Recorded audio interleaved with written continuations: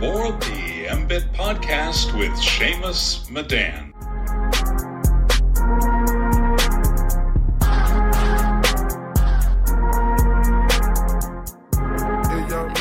Welcome, everyone, to the MBIT podcast. I'm your host, Seamus Madan, and today we have on a very special guest, Brian Scudamore, the founder and CEO of O2E Brands.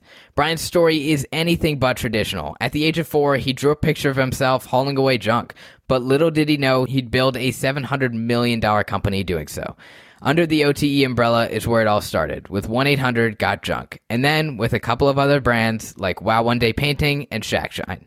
Then, in 2018, he published a #1 Amazon best-selling book called WTF and detailed the importance of failure for success. So first off, thank you, Brian, for taking the time to join the show. It's a pleasure to have you on today. Yeah, no, happy to be here, Seamus. I don't get to say this very often, but when I started my business, I was almost your age. I mean, come on, you're 17 years old. How often does that happen that you're interviewing someone, a successful entrepreneur and many, many successful entrepreneurs? So I'm humbled to be in your company here as someone you're interviewing. And it sort of takes me back. I'm like, kids, you're 17 years old. I was 18 when I started my business. And I think people underestimate youth. But look what you're capable of, and fantastic. So thanks for including me. I appreciate it. Can't wait to learn more about your journey, especially starting off that young as well. So let's start off, for those in the audience who may not know your story, would you mind sharing how you first came across the junk industry and then why you decided to build a business around it?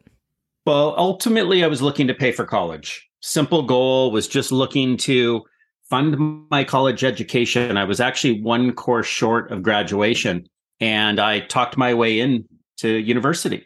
My parents were not going to fund my education because I didn't finish high school and didn't have the bare minimum. And so one day I was in a McDonald's drive-thru. I was in the beat up old pickup truck in front of me in line, plywood sides built up on the box. The truck was filled with junk. And I looked at that truck and I'm like, I need a way to pay for college. I've talked my way into college. That was my ticket. I went and bought a truck. I had $700. Actually, $1,000 was my life savings. I had $700 that I put towards a pickup truck, the rest towards flyers and business cards. And shortly thereafter, a week later, I had a business. We were called the Rubbish Boys. It was really just me, but I had a name and a vision for something bigger. And off I went, hauling away junk, funding my college education, and quickly realizing I was learning much more about business, running a business, more than studying in school, and made a tough decision to drop out with just a year left in my degree. And how did some of your friends in college think about you starting a business, especially around junk at that time? I don't know if they understood or saw, as I didn't as well, a vision to build something bigger at that moment. But I think they were envious that I was my own boss, that I was making good money. But they looked at this business and thought, it's just junk removal. Brian chose not to go to college. That's his choice. I don't think that they really saw a future that I did, which was ultimately, let's build an incredible brand with awesome people. And today to have a $700 million company across 3 countries, I feel proud, not of the size of the business necessarily, but the scope and the people we brought into building this incredible dream of business ownership, not just for myself, but for other entrepreneurs. We've created a franchise model, which I'm sure we'll talk about. Similar to McDonald's, you've got people who have skin in the game, that they've got ownership. And we've done that with all our businesses. We actually have 3 businesses, by the way. So not just 1-800-GOT-JUNK, the first baby in the family, but we got into the painting business. Wow One Day Painting, where we paint people's homes in a day.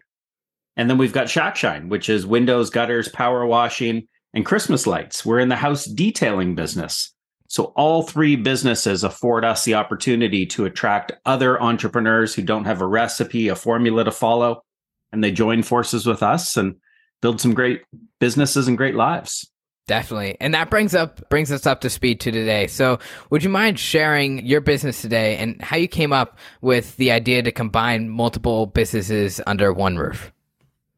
Yeah, it's interesting. They're not really combined, so to speak. It's like a family. I've got 3 kids as well. So let me look at myself and my wife as parents. We have 3 kids. You can't combine them. They're all different right. Personalities, different interests, and so on. O2E Brands, which stands for Ordinary to Exceptional, is the parent company that I started, that we manage, that has 3 different businesses that are related in one sense. So like kids, they're related, they're home services, but they're very, very different, each and every one of them. What we stand for is exceptional service. So we find the right people. As my hat says today, it's all about people. That is one thing that I could impart to a Generation Z audience is find the right people, treat them right. The rest will follow. In every business we chase that we want to build, we know if we find the right people and take care of those people, they will take care of the customer. If we take care of the customer, they will take care of the growth of our profit, our opportunity, our revenue, and so on. So the idea to put them all together under one umbrella, so to speak, was really just, I wasn't completely satisfied with one business. I wanted more. And 22 years later, after starting 1-800-GOT-JUNK, I took on my second challenge, a Wow One Day Painting. Yeah, and you mentioned franchising a little bit earlier. How have you been able to scale those businesses using a franchise model? And then how's that been a key component to the growth of your company? Well, I know you're a little bit about you that you're in the VC world. So you're taking other people's money and investing and buying businesses and growing them. I'm doing the same thing, but my method of other people's money is we charge a franchise fee. They come in like a McDonald's and they get the playbook, the proven recipe, the support of the team that says, we're behind you. You're in business for yourself, but not by yourself. And so franchising is a model that I love. It's interesting because I didn't understand franchising in the beginning to think that there was a bit of, that it had some glamour and sexiness to the industry until I met Shaquille O'Neal. During the pandemic, Shaq spoke at our conference. And after our conference, he said, hey, I want to invest in one of your businesses. I love what you guys are doing. Let's chat. So we became buddies. We got to chat a little bit through some phone calls, Zoom, and having a lunch. And I remember what he said to me is he goes, listen, not everybody, because I asked him, why is he in franchising? He's like the franchise king. Why, Shaq, have you built $500 million of wealth in franchising? He said, listen, I've taken everything from basketball, what I've learned about team building, playing the plays, following a playbook, putting the right people in the right seats and cheerleading us to winning. He said, you can do that in business. And you buy a franchise. I don't need to be the guy creating the race car. I want to be the guy driving the race car. And it made me realize franchising is actually a pretty cool model. And it certainly worked for us. Definitely. And you mentioned your hat. It's all about people. I know throughout this growth now, we discussed how you first became interested in the junk industry a little bit earlier, but how did your passion first develop for this type of business? And I noticed one of the hardships you had to go through was actually firing around 11 people. So why did you decide to make that decision? And what was that journey like? Yeah. So 5 years into the business, 1994 to be precise. Gotcha. This model of it's all about people is a slogan that was born in my brain. It was born out of hardship. I had 11 people. They say one bad apple spoils the whole bunch. I think I had 9 bad apples. Not that they were bad people, but they were the wrong fit for me. They didn't believe in customer experience. They didn't see this as an opportunity. They saw it as a negative. And I said, listen, this isn't just a job. I love what I'm doing and I need people on board that also see that same thing. So I sat down with my team of 11, didn't know who the 2 good ones were. So I just said, I'm going to wipe out the entire team and start again. Now, it was my failure, to be clear, Seamus. This was not their problem. This was mine. I sat down with all 11 people and said 2 words. I'm sorry. I'm sorry that I let you down, didn't give you the love and support, the guidance you needed to be successful in this business. I might have picked the wrong people. We'll never know. But what I know is I don't know how to get people to the other side of creating this incredible business together. And I had to start from scratch. I had to bring new people in, people that saw the spark that I could see. They could feel the energy of this is an incredible business. We're going to transform. We used to say we are going to build the FedEx of junk removal. Clean, shiny trucks, friendly, uniformed drivers, on-time service, upfront rates. To do that, I needed the right people. So I got these 11 out.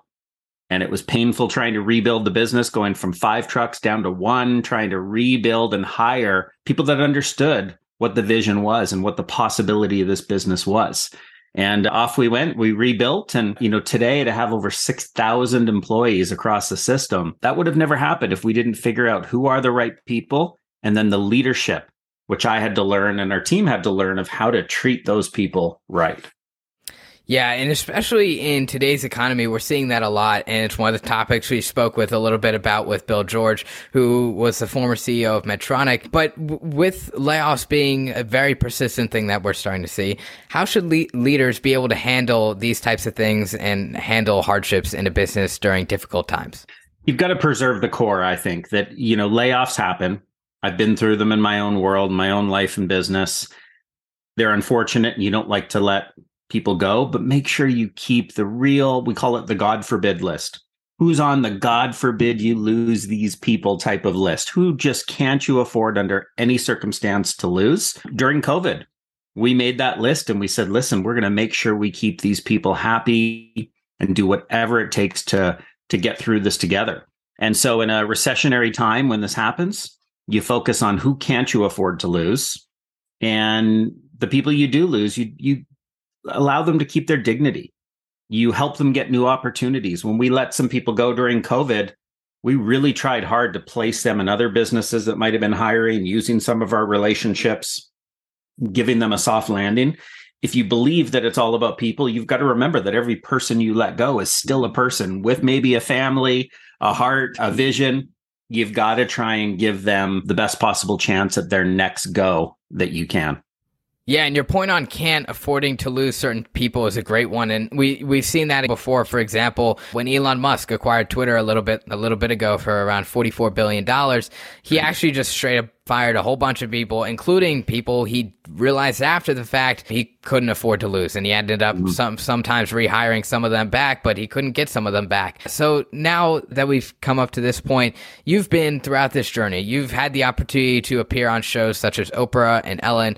And on Ellen, how did you become, I noticed by doing a little background into this, the first CEO to join the show in over 19 years of the show being in existence? And how did that come to fruition? So it was a part of there's a sign behind me. It says, "It's kind of fun to do the impossible," by Walt Disney, my favorite quote of all time. And what it does is it always plants this, if only you can believe. Walt Disney had to be the only person that believed in his vision to start planting that seed towards making it happen. I wrote down one day in our painted picture, our vision for the future, I said, we will be on the Ellen DeGeneres show. I said in a separate painted picture earlier, we'd be on the Oprah Winfrey show. People thought both of them were nuts. And on the surface, they seem crazy. Why would this little tiny junk removal company get on the Oprah show? But what we did is we planted that idea and said, can you imagine if we actually made that happen? And we just worked it and talked our way into both shows. And Ellen took us years and years to make it happen. So difficult to make it happen that on my last phone call with the producers, there were 5 of them on the call on a Zoom. And they said, sorry, you know what? We just don't think after talks that we can make this happen. We've never had a CEO on the show in our 19-year history. And I said, can you imagine if this was the first one? And I was the first, Airbnb was the second. You just have to believe in that possibility and give them a reason to want to help you win. So I've been on Oprah, I've been on Ellen, I've been on Seamus. Come on, man.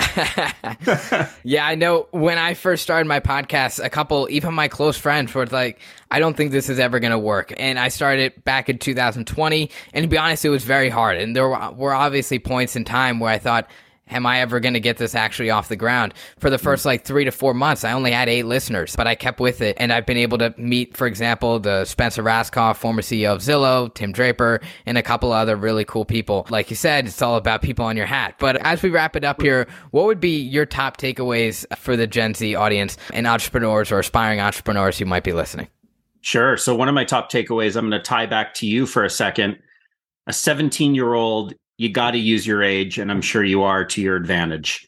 It opens up doors. You reached out to me and you told me you were 17 and you wanted me to be on your podcast. And I'm like, when someone reaches out and tells you they're 17 and they want you on the podcast, I don't care if you have 8 listeners. I'm saying yes.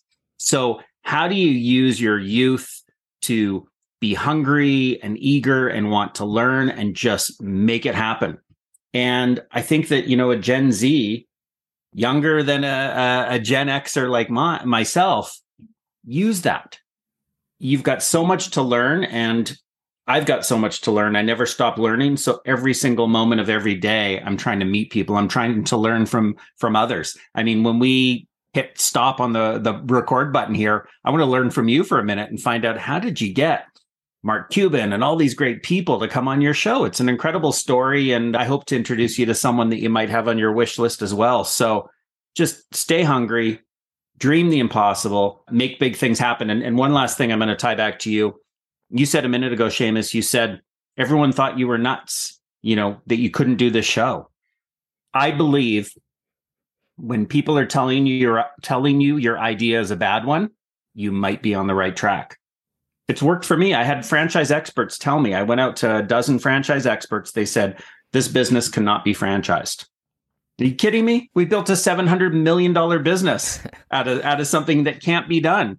It was only impossible until we made it possible.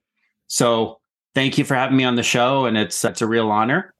And I can't wait to learn more about you after we hit stop. Absolutely. I appreciate you taking the time to join the show. And for everyone interested in the audience down below, I'll have a link to Brian's book in the episode description. And thank you very much, Brian, for taking the time to join the show.